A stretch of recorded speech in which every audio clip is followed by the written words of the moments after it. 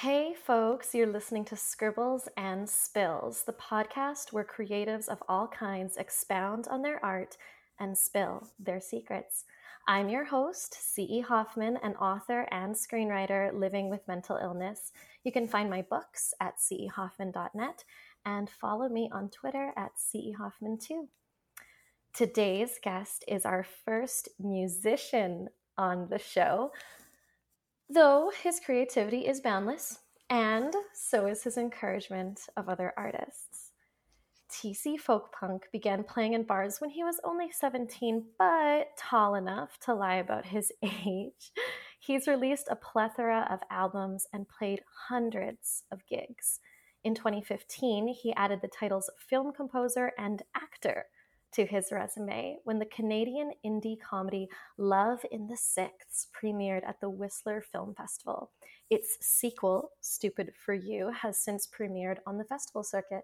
His latest album, Breakfast in Bedlam, was recorded, mixed, and mastered in his Toronto apartment. So hi, TC, welcome to the show. Hello, thanks for having me. It's an honor. I mean, it's an honor to have you on here. You know, it's been so long since we've just been able to connect, like as people, let alone as creatives. Yeah. We haven't seen each other in person in since before the plague. So yeah, a couple of years. Which actually is in keeping with our theme. In fact, I think the last time we saw each other in person was when I was living in Little Italy in Toronto. Yeah, because we were around the corner to that some you recommended some little cafe and they had amazing espresso. Espresso. Did I say espresso? I meant espresso. I'm pretty sure everyone says espresso. No, it's not called that. It's espresso. Get it right. Stop adding letters, people. Yeah.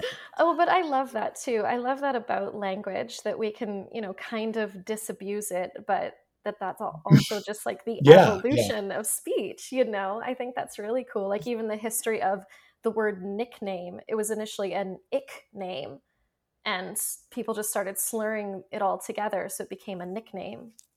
Oh, really? An ick name. Okay. At least that's Wow. what I've heard. I didn't know It that. could be Why was wrong. it? Well, yeah, I wouldn't argue with that. Well, yeah, colloquialisms are sort of fascinating, and then the puns you can generate from them are also kind of interesting. Well, that's Keeps the something. party going. Yeah, and that's what I love so much about a lot of your art is there is an erudition in it, you know your shit, but there's also quirkiness and playfulness and whimsy. Like for someone who hasn't listened to your music yet, how would you describe your sound? Like would whimsical be one of the words that you use? Yeah, lyrically probably, and sometimes there might be some funny little nod to a famous punk guitar riff or something. I've got one song which it's been out of print for years now, but it's called "She Dates Creeps," and it kind of borrows, shall we say, the intro to the Sex Pistols, "Pretty Vacant." Just little things like that. If you listen to be, or the bass line from My Sharona might suddenly pop up if you're really paying attention. I don't know, just any wacky little in joke like that. For anybody who's really paying attention, there are lots of, I guess they call them Easter eggs. I love Easter eggs, especially when they're just attributed to like one culture or counterculture. So it sounds like you are Yes. planting Easter eggs for music lovers, like people who cross a wide expanse of Yes. tastes. Yes. Yes. It's milk chocolate for your ears, folks. Oh, I love that. That might already be the leading quote of this podcast. Yes. I mean, I know you've already referenced one song, which is amazing. And again, I mean, you have such an amazing track record of tracks. It's phenomenal, how prolific you are. So this is Oh, a thank you. difficult question, but Mhm. which of your songs best encapsulates your sound or the sound you hope to continue to achieve? Oh boy.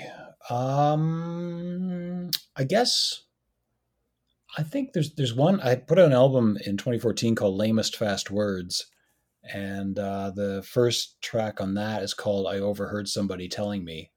And I was always kind of happy with that one. That one just seemed to work.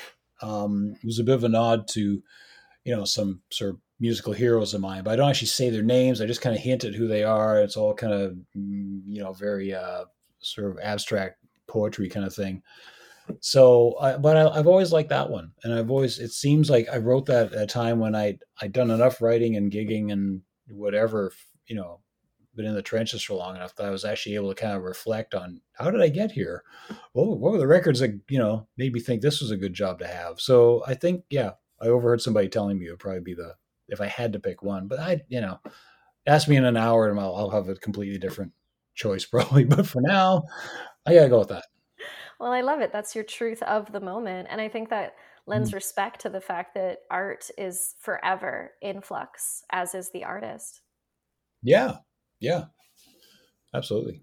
Yeah, big time. Okay, so I mean, I love this homage that you keep referencing. Your Easter eggs are all homage, and even this one song, which you felt did the job the best. Because that's really how I define quality in art too, where you're just like, that sentence is doing exactly what it's supposed to do. And I don't know if you feel that same way about songs, Yeah. but Yeah, sometimes, yeah, yeah, and I think that that would apply to any art. Like, for somebody such as yourself writing poetry and that, you go, oh yeah, that line, got it, and I'll think, oh yeah, that chord shape there, got it, and a painter would go, yeah, that red splash of on the top corner, got it, so it's yeah, you sort of have those moments where you're trying to. It's almost like you don't even know what you're trying to achieve, and then you accidentally see that you've done it and go, oh, there it is. It's like there's another invisible you, looking over your shoulder, going, put that there. You don't realize invisible you has said that until you see the end result and go, ha ha, thank you, invisible me, or thank me, invisible you, or hey, I don't know. I've like never heard a more adorable description to Muse. Like this invisible me hanging over my shoulder. I love that. That's so Yeah, beautiful. that's because I blanked out on the word muse, but yeah. But okay, that's really fun for me because that takes me in kind of almost two opposite directions because you're kind of talking about that spontaneity of creation, where you don't really Mhm. know what those splashes or those chord shapes are leading to until you reach the end. So how do you write your music? Do you just pants it? That's the term we would use in the literary world, where you're just throwing yourself in it. You don't have a clue what it's about or where it's going or how it's going to end. You're just in the mood of it. Would you describe yourself as that, or would you describe yourself as a plotter where you like to really get the rudiments down and you know what it's for and you know where it's going? It depends on the song. I mean, sometimes, I mean, a lot of times, I thankfully live in a neighborhood that's it's a bit suburban. There's a lot of like quiet tree lined streets and that. So, I'll do a lot of walking just to go to the grocery store or something. So I have these long, sort of 20-minute walks where I'm all by myself and just sort of like humming something to myself or whatever. So, I mean, sometimes I get an idea that way. Other times, just like flash of lightning, there's like, two lines of a song or they just appear. A lot of times I'll wake up with something. They say that, Paul McCartney once said that there's these little twilight zones as you're just kind of falling asleep or just waking up in the morning. And it's like whatever part of your brain is thinking about, well, I have to do my taxes and it's this time and tomorrow I have to, all that shuts down. And it's like the other hemisphere takes over and goes, well, I'm just going to throw creative noises out there and blah, blah, blah and see what happens. So, it's, it would depend on the song. Like it just anywhere it comes from. I just, but I promised myself when I got into this when I was a kid that I'm gonna write lots of songs. However the hell I have to do it, I'm gonna whatever get songs written. So that was it. Yeah. See, I love that though, because I think there's a true humility in proper craftsmanship where it's exactly that, where you're like, I don't care if I'm going to have to run out and look for Muse, if I'm going to have to woo her with a bunch of flowers, or if she is just going to randomly show up at the bar and yay, let's go. Like I like that you're just like, I'm open to Muse wherever, whenever, however, let's just do this. I just want to make music. And I think that's one of the reasons that Muse has visited you so frequently and in so many different forms, which I do want to get into, and I'm sure we Mhm. will very soon. But first, because you did touch on this idea of when you were younger and Mhm. it sounded like you consciously got into music. Can you give people a little more backstory there? Yeah. Well, in my the bio that I sent, I've been using the same gag.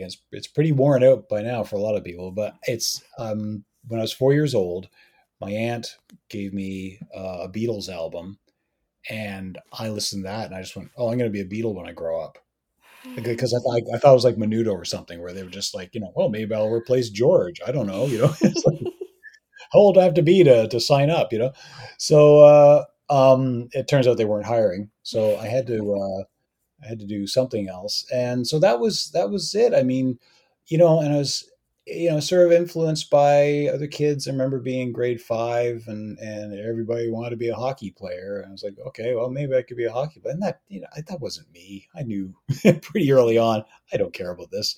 So it was just, yeah, I don't know. It just grabbed me and, whispered in my ear, hey, kid, you're doing this when you grow up. Deal with it. You know, no backing out. Just do it. So that was it. And then it was just, by the time I got my first guitar when I was 12, and that was it. I was just completely absorbed, taken over by this, this possession that I'm just gonna do music. Mm. It just seemed like the coolest thing. I mean, it is one of the absolute coolest things. And that brings to mind for me, I reckon you've seen it. I think it's called 50 Feet from Stardom, that documentary about Yeah, backing singers. yeah. I saw it a while ago. Yeah, yeah. Yeah, excellent film. And I remember there's one male singer in it who says, if you truly fall in love with music, you are fucked.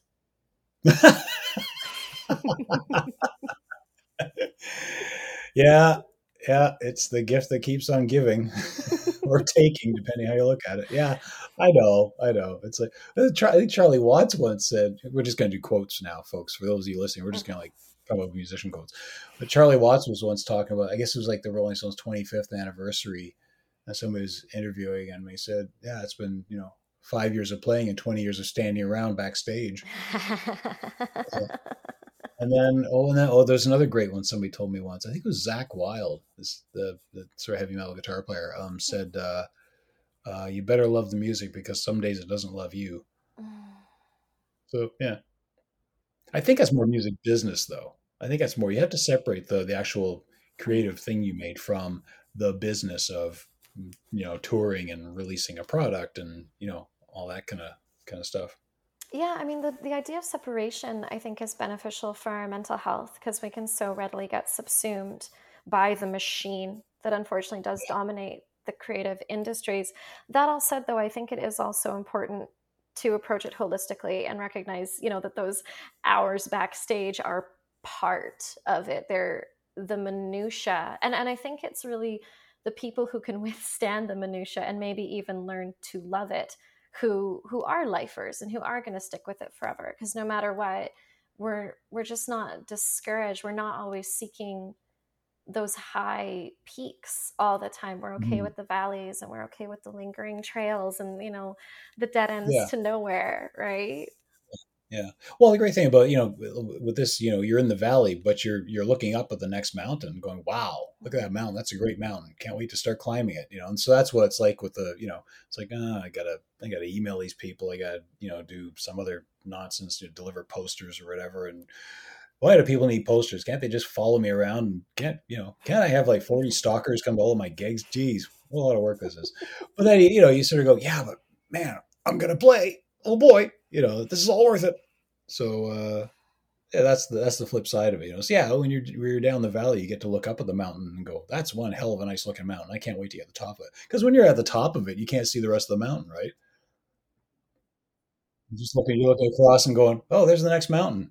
I guess I'll go over there now." Exactly. I think you lose a lot. You lose almost everything when you overemphasize the peaks. Like, is that how you stay hungry? Is just like reminding yourself that, getting on stage is enough and falling in love with the next melody is enough? Like, and is that how you resist getting chewed up by the machine? Um, Maybe. I'm just really, I think, healthily irreverent about the machine in general too. Like showbiz is always like I've always thought. I remember like being really young and watching like the talk shows or whatever, and just going, this is just seems all schmoozy nonsense kind of ego driven. I don't know what the hell this is, but why is this guy talking? I just, he's in a movie. Just show us the movie. I don't hear him talk. I want the movie. That's why he's, that's what made him a big deal. He's got a movie out. Just show us the movie for 5 minutes, Johnny or Merv or whoever you are. I mean, on the one hand, I love that because you're right. There's so much just egotistical avarice in that because a lot of the times it is very thinly veiled marketing. And that is Mhm. the essence of a lot of that. That's a lot of how the machine has constructed that dialogue. But Yeah. then, of course, here we are on a podcast. So I do think there is some value to letting the artists talk a bit too. Yeah, sure. I mean, there's if you're, well, yeah, I don't know, maybe. I mean, I don't know how much of this is ego driven. I mean, should I have said, "Oh, you don't want to talk to me? Go on, CE. Go find somebody interesting." I could have been really humble, but I mean, the fact is, this is more like I'm chatting with a friend anyway, and we're just like, we're just shooting the BS because this is the only way we can do it because we're thousands of miles away from each other now. Mhm. Yeah, we Yeah, are. yeah. Um, But there is that whole, yeah. I mean, I guess you need a certain amount of ego, like a certain amount of it is healthy. It's like anything, like sugar or salt or whatever. Like you need a bit of it in, well, maybe not sugar, but okay, protein, vitamin C, whatever. You need a certain amount of your diet, but you can't overdo it. So you need just enough ego to go, I did this thing. I think it's, good enough that someone else would maybe enjoy it. So I'm going to, put it out there and maybe they'll enjoy it and I'll somehow get compensated for that because I do need groceries. Mhm. Um, but then it can go too far where, you become a Kardashian or something. It's like the most boring, idiotic, Botoxed pile of, clan on the planet, and they're supposed to be interesting. Good Lord. Mm. I mean, yeah, that does speak to just how far the bar has fallen. I'm not a fan of South Park, but they do have one brilliant episode where they find that the bar is so low it's in the Marianas Trench. Yeah, yeah, yeah, and that's only because they haven't excavated the Marianas Trench down far enough yet. But I mean, I like what you're saying though. It's that dance not only of art but of humanity. Be humble but don't be self-deprecating. Be ambitious but don't be narcissistic. And I think that the best way to manage that balance is for your art to retain some purpose beyond you. Obviously we Yeah. all have stories to tell, and there should be us in our art. It should be our catharsis or our play or whatever it is that we want, our self-improvement. Sure, go for all of that. But I think, again, for people to not get discouraged or beaten down by the machine, we need an actual reason that we're doing this. Hmm.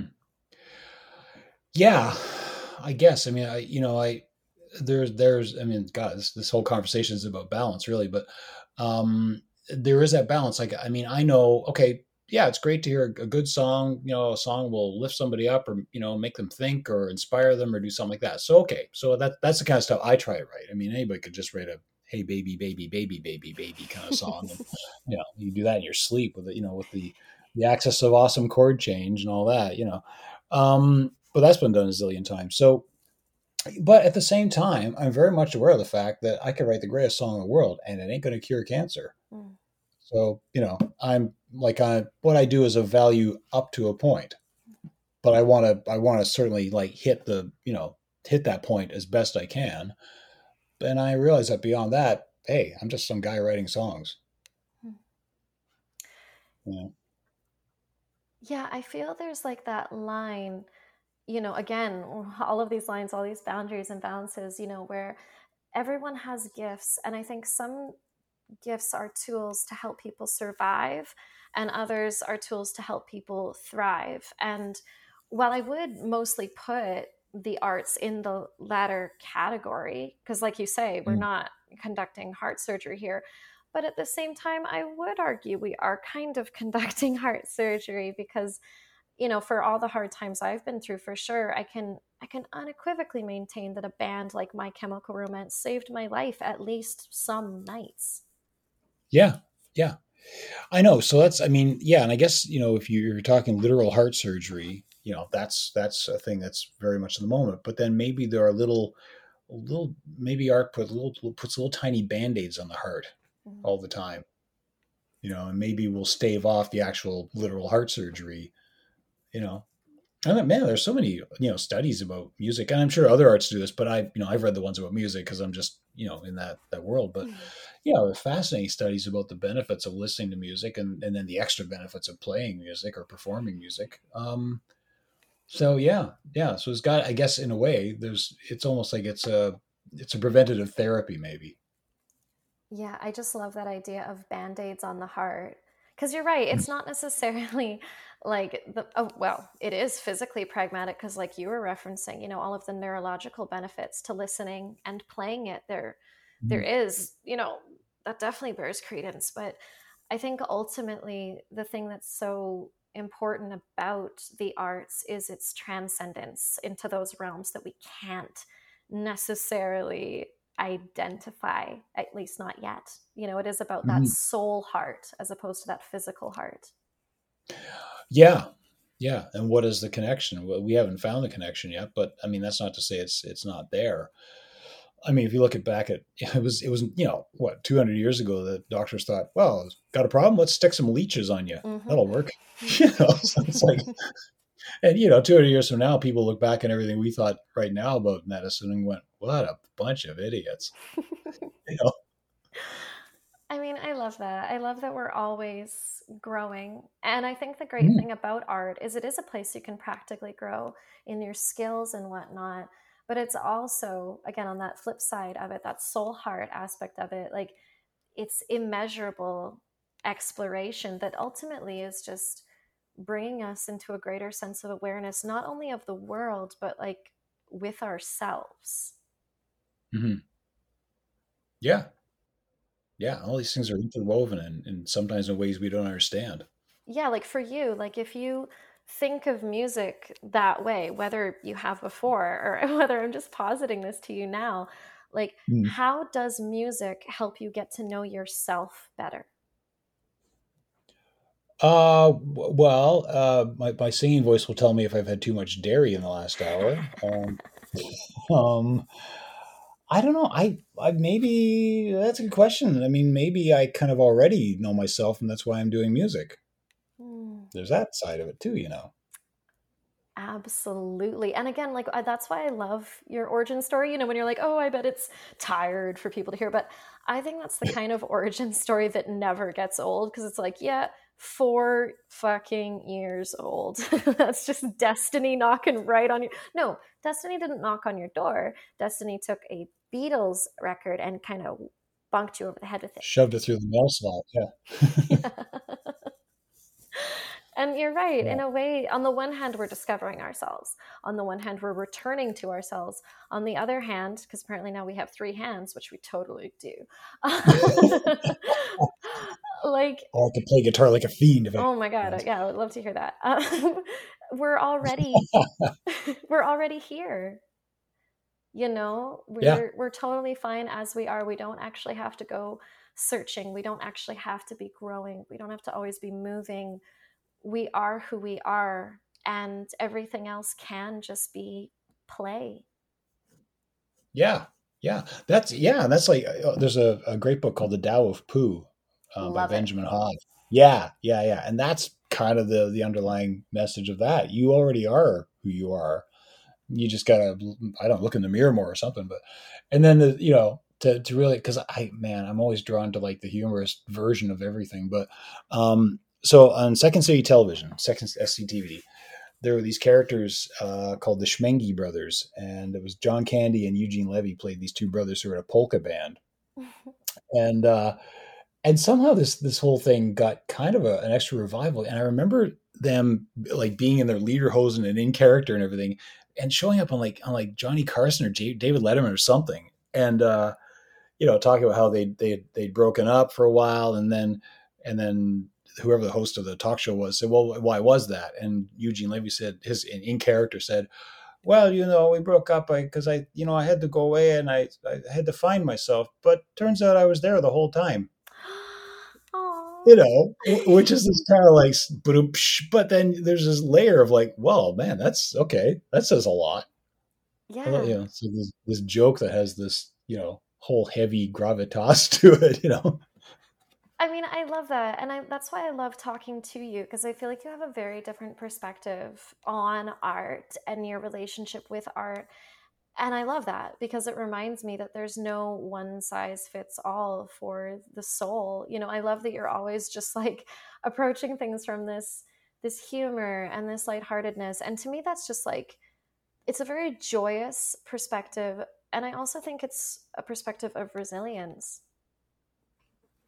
Yeah, yeah. I mean, maybe it's had to be. I don't know. I mean, I wouldn't say I've had a difficult life, but yeah, there was. I managed to somehow find this way of dealing with the teenage years and high school peer pressure and all the rest of that.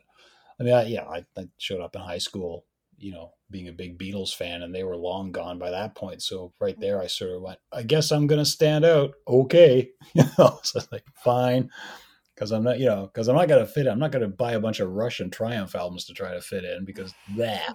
So I'd rather be a weirdo who has an excellent record collection. Oh, that's another real quotable moment already from this podcast. And again, I think it speaks to that broad truth of how art can give us the bravery to be ourselves. Yeah, yeah. I guess if you're the artsy kid, then everybody goes, "Oh, probably weird, but okay, they're one of us, but they're the weird one of us." Like every gang has its horse shack. Yeah, it's funny because I think of that so much where it's like, oh, if you're like, the awkward kid, or the loser or something, like especially if you're the arty one. I just wish that there was some kind of understanding in the adolescent zeitgeist that it's like that's okay. It means that you're going to be an artist. So things will still suck in 10 or Yeah, 20 years, but but that's the thing. I think, like, yeah, I think the you meant to stop it, but okay, right. Um, I think the like a lot of people who will label another fellow, you know, high school attendee as a weirdo are overcompensating, try because they think they're weird. They think, man, I'm pretty weird. I better normie myself big time here, so I can fit in. And a lot of it's just, it's like if everyone was just like their own weird selves, then it might be a pretty cool school to go to. But it's only when you get those people who are, and this is the other thing too. Like it's like, man, like I went to a number of different high schools over the years because my folks moved a bit and that. But anybody I kind of ever hear of from an old school or something, it's like, oh yeah, this guy who was, he, yeah, I don't know, some guy for the football team or something was, caught in some bizarre scandal or whatever. Oh, now who's the weirdo, dude? Mhm. So, I don't know. It's just, but it's this whole, you can get into the whole psychology of, and I think in the book Naked Ape, the Naked Ape, Desmond Morris kind of gets into this about, teenagers are so suddenly your brain's going, okay, well, that's enough growing and eating stuff for, a decade and a half. Now it's time to breed, and you've got to find a mate. And it's got this whole like this new section of your brain grows, and it's like this, bizarre kind of like it's this megaphone just yelling at you, go breed, Mm. go get laid, do what you have. And then, or well, you go, well, okay, in order to do that, I guess I gotta seem like I'm the cool guy in the class or the captain of the team or the head cheerleader, that'll increase my chance. It's all this game, like, once you realize that, that's not you thinking, that's your hormones yelling at you, tell them to sit down. Then, I don't know where I was going with that, but anyway. No, I like it because I think it's all about, finding your authenticity. Because what you were just describing, about like the status granted by sex, like, and honestly, usually then more for more masculine people because you don't get the same props when you're sexually active as a femme, unfortunately. But It should be equal. yeah, but that's a whole other podcast. We won't even get into that now. But like Right. it's the same thing. It's just seeking status, it's seeking money, it's seeking, the charts, it's seeking something external to Yeah. validate Yeah. your worth. Yeah. I don't know what is about. Is it because at that age, like everything that validated your worth was external in the shape of, your mom giving you an extra cookie because you cleaned your room when you're 8 years old or whatever, like where, like it's something, I don't know. It's sort of like our childhood sort of leads us down this path to a certain mode of thinking, but then that mode of thinking doesn't translate very well at a certain age. And then you have to kind of like deal with being like, stupid for a few years. And then after you come and go, oh man, oh wait, I know how not to be stupid. Okay, great, good. And then you're an adult. I mean, if that's so, I think nobody reaches adulthood. No, I got there a couple of Wednesdays ago for 5 minutes and I didn't like it, so I left. Right. But again, Yeah. that's the point too. And I think getting in contact with art as early as possible really helps us understand all of that, that there's no actual end Yeah. in sight, and there needn't be. And again, that like the things that your society may value may not be inherently worthy. And you need to find out what your values are, even if that means standing alone, which actually kind of brings me into another line of questioning here. Because you have such a DIY, almost kind of folk punk style. Like you Mm. usually record, from what I know, most if not all of the instrumentations you usually you produce, edit, master your Mm. own works. So like in that essence, I would describe you as a soloist, but then at the same time, you get involved in film, which I'm excited to ask you about very soon here. So, do you Okay. identify more as a soloist or more as a collaborator? Um, well, probably soloist by default, not so much by plan or design. It was I think just because it's a lot easier to run a solo gig than a band. Somewhere around the late 1990s, it got to a point where if you're in a band, you're just gonna lose money. And I didn't. I mean, there are guys out there who play as a hobby, and that's fine. But I'm like, nah, this is my career. I'm gonna make money. So in a way, being solo was just a matter of jettisoning, dead weight. Sorry, apologies to former bandmates who may be listening.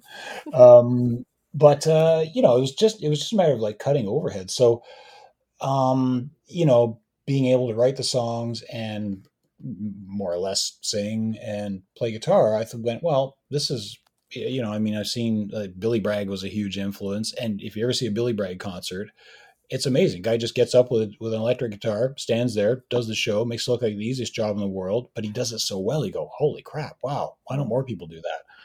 So I think so. I think as a soloist, just for pragmatic reasons or practical reasons, but collaboration's fine.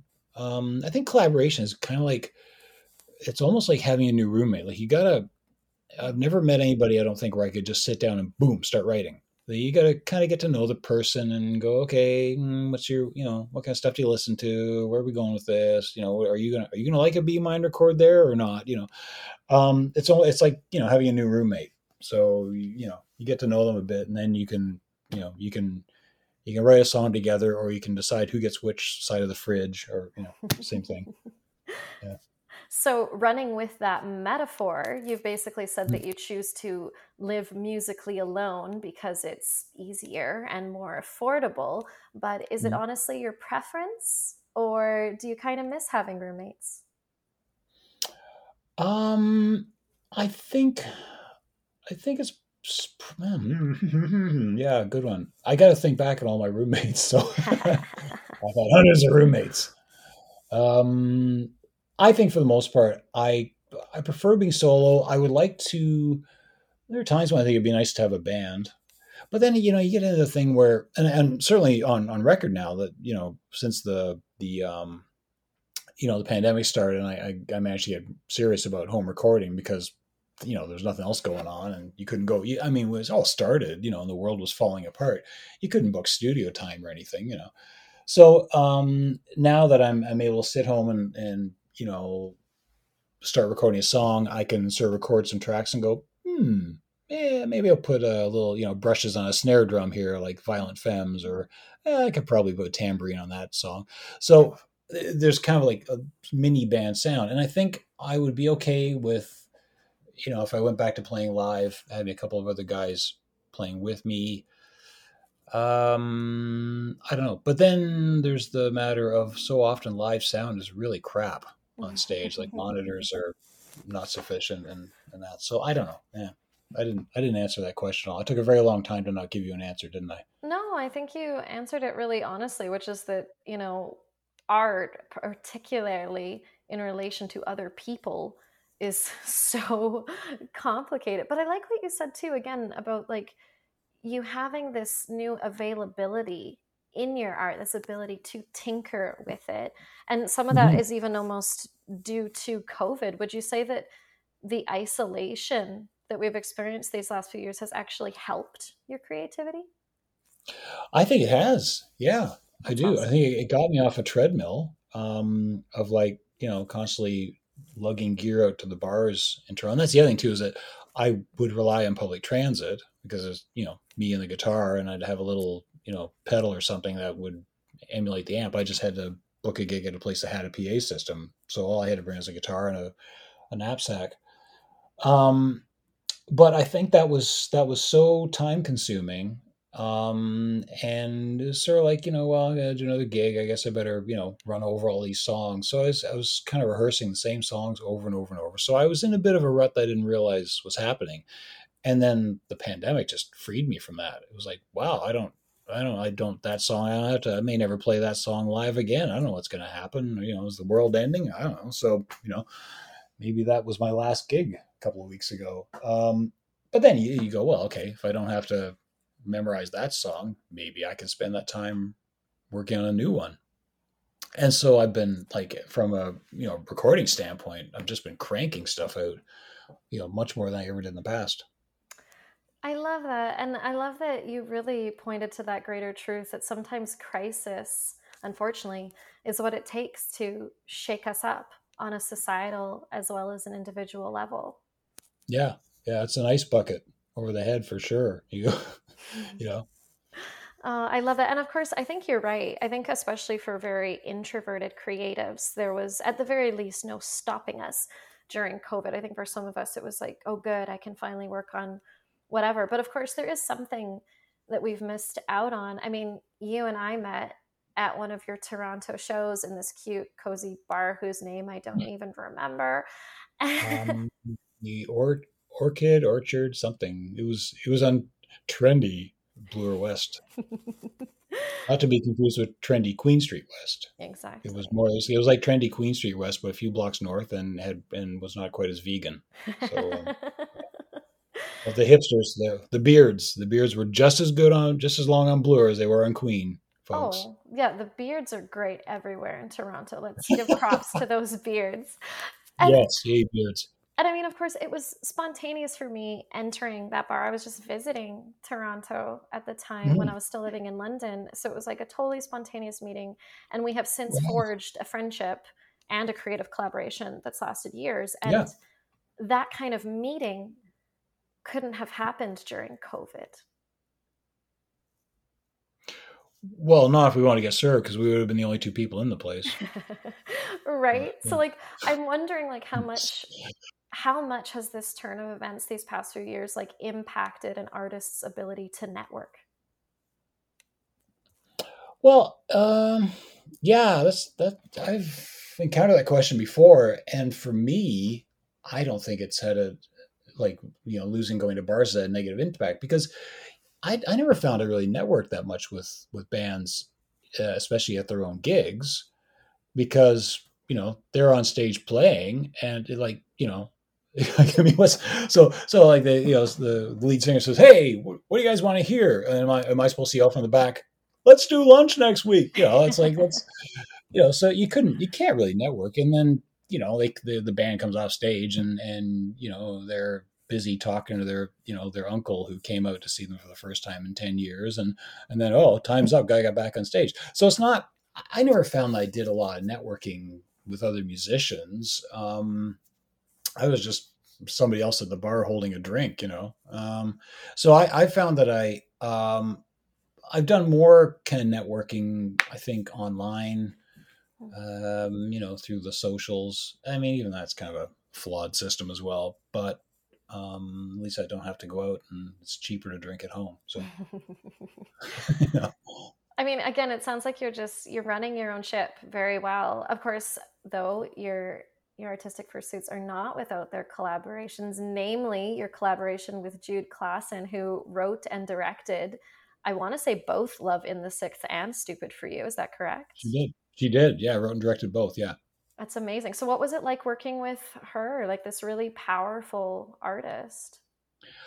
Well, that was kind of cool. That was probably the easiest collaboration I've ever had. Like we just sort of clicked as people, like very similar sense of humor, um, and just like really similar kind of teenage years, and we were both the weirdos with the Elvis Costello albums and things like that. So we were able to compare notes on things. She's from Chilliwack, BC, and while she was in Chilliwack, I was in Owen Sound, Ontario. So it's similar kind of Hicktownish kind of, sorry Owen Sound, but own it, okay. Um, similar kind of like, man, we're surrounded by hosers, and when can we get out of here? Kind of memories, right? Um, and I think we had enough sort of similarities in our musical tastes and record collections that when it came time to start collaborating on songs, one of us could say, "Hey, how about this song? Do you remember this artist?" And I go, "Oh yeah, I remember that. Yeah, I had that song." And she'd be like, "Yeah, well, what if we did something like that?" So we had these great kind of we just it's like our knowledge and pop culture awareness just overlapped a lot, and so we were able. It just streamlined the whole process. You didn't have to explain something to somebody because they already knew it. So it's that kind of instinctive, kind of like snappy repartee, like like an old Thin Man movie. I love that because it is about the chemistry. I think that Yeah. that's what makes, dating and making art actually Mm. flow by as opposed to just grind by, is that sense. Yeah. And I think a lot of that, not all, truthfully, but I think a lot of that can be derived from what you described, that feeling that for whatever reason you are from the same time and place, even if you're not literally from the same time and place. Yeah, you almost feel like you're like the flip side of the same coin that this person's on or something.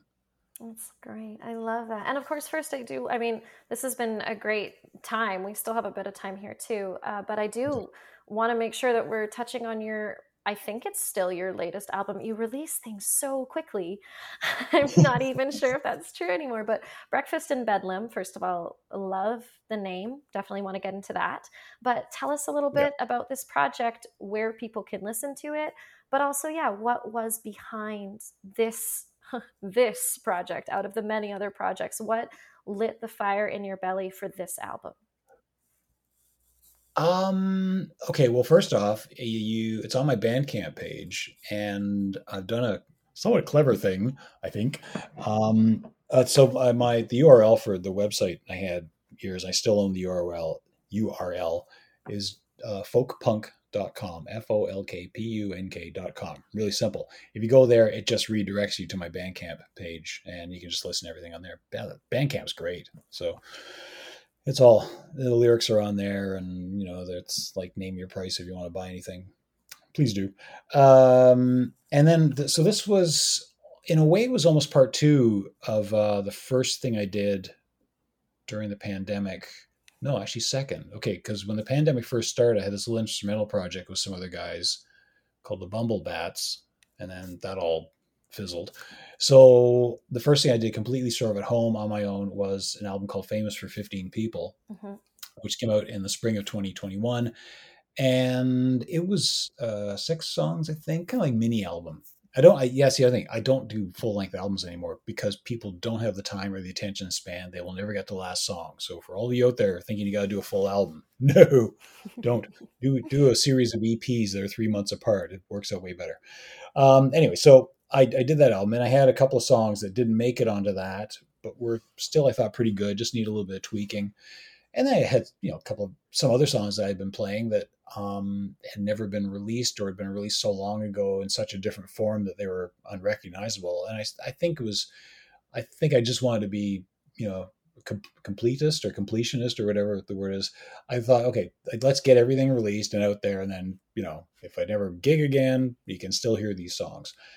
So it was just kind of to finish up a few things. Yeah, that was basically it. It was just another album. I had the material. I was happy enough with it, and I had the wherewithal and gear to record it really easily at home, and just sort of went for it. So it was kind of a tying up of loose ends. Yeah, I think in a way, and I'm seeing that more in hindsight. It was, yeah, I think it was just, well, this song should be released, because people used to like it when I played it live. So let's just make sure nothing's missing. Mm.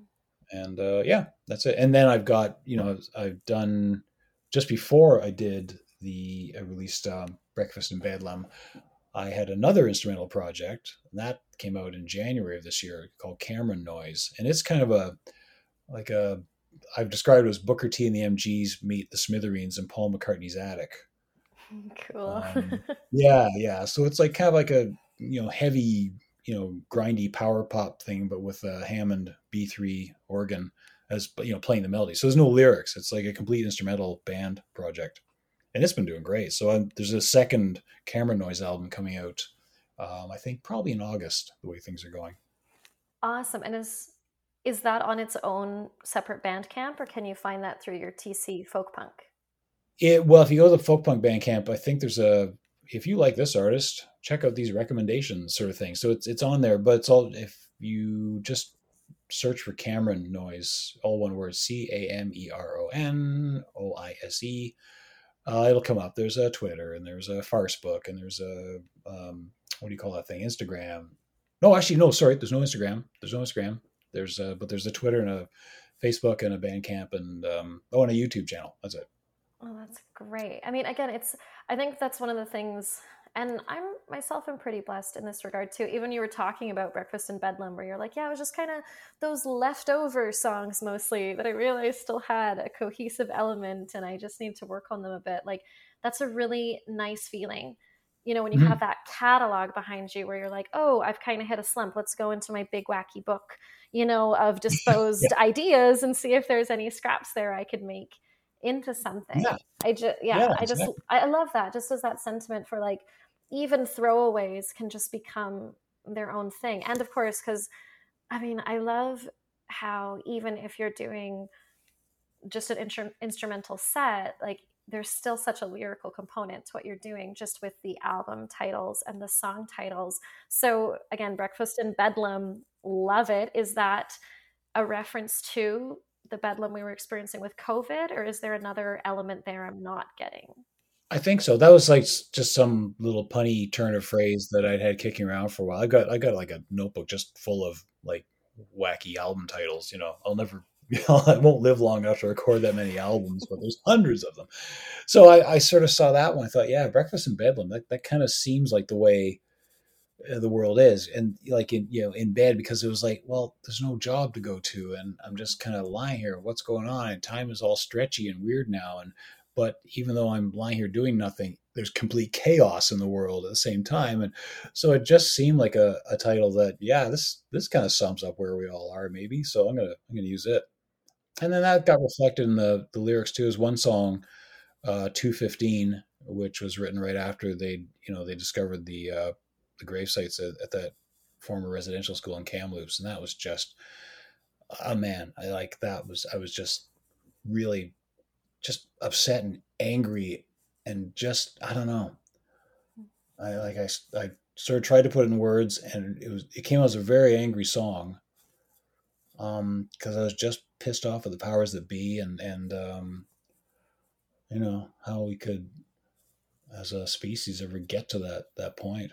I don't know.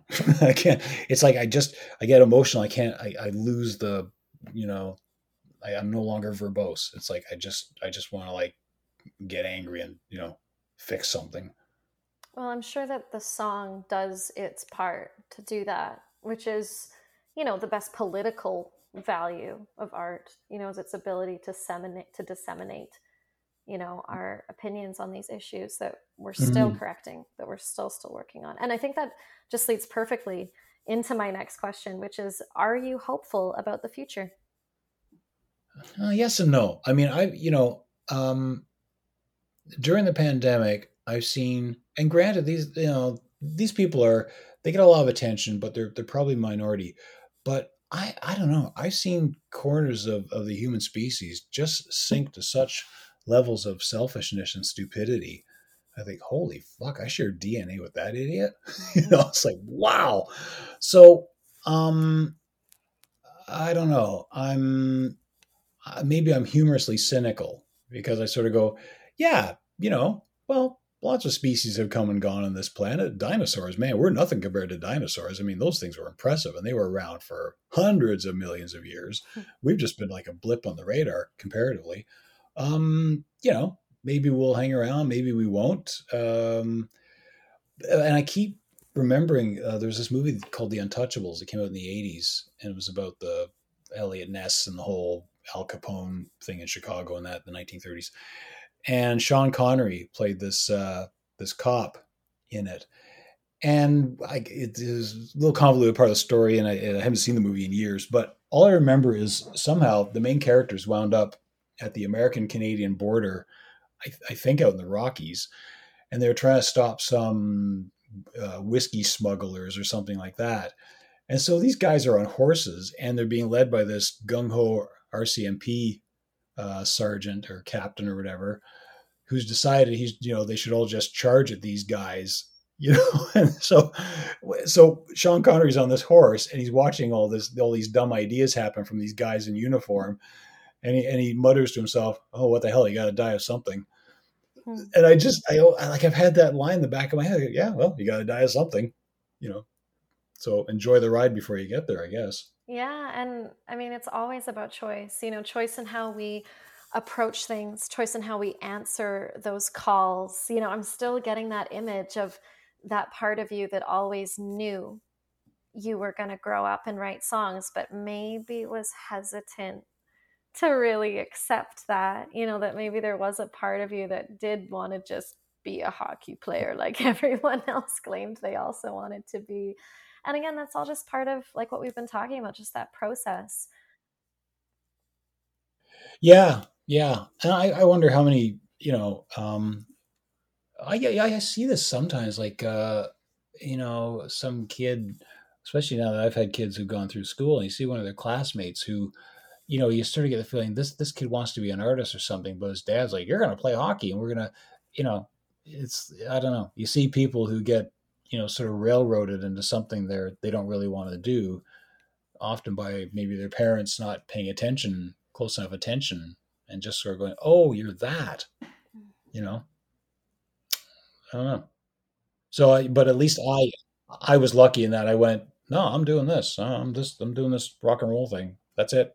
There's nothing else you've offered me has been able to compete. So nice try. Thanks everybody.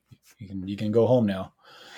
Well, and I'm so grateful for that because that's how we met, So props to Yeah. you for following your heart. And I think I'll just close off with what would you say to a kid who has heard the call to be a musician or to be an artist, but doesn't quite yet know how to answer that call?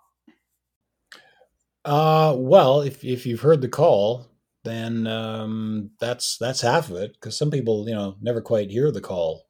They've got their phone on mute or something, whatever.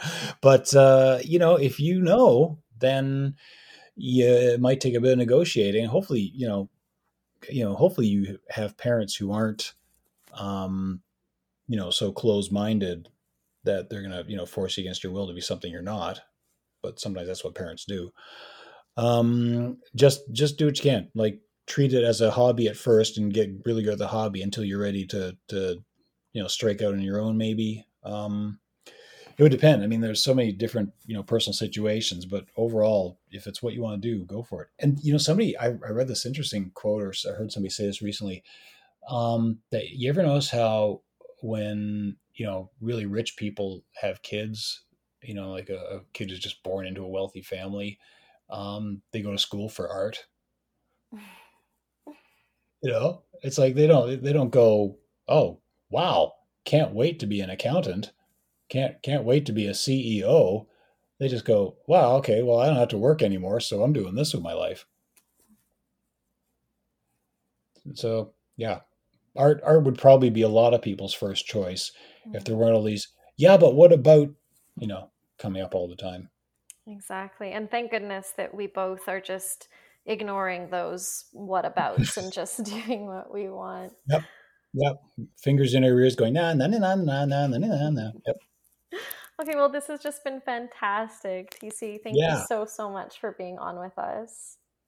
yeah. It's been great chatting with you. Great to hear from you again. Absolutely. All right. So, everyone, that was TC Folkpunk. Remember to check him out on Bandcamp and on Twitter. And remember to tune in next time. Until then, I'm C.E. Hoffman. See you soon.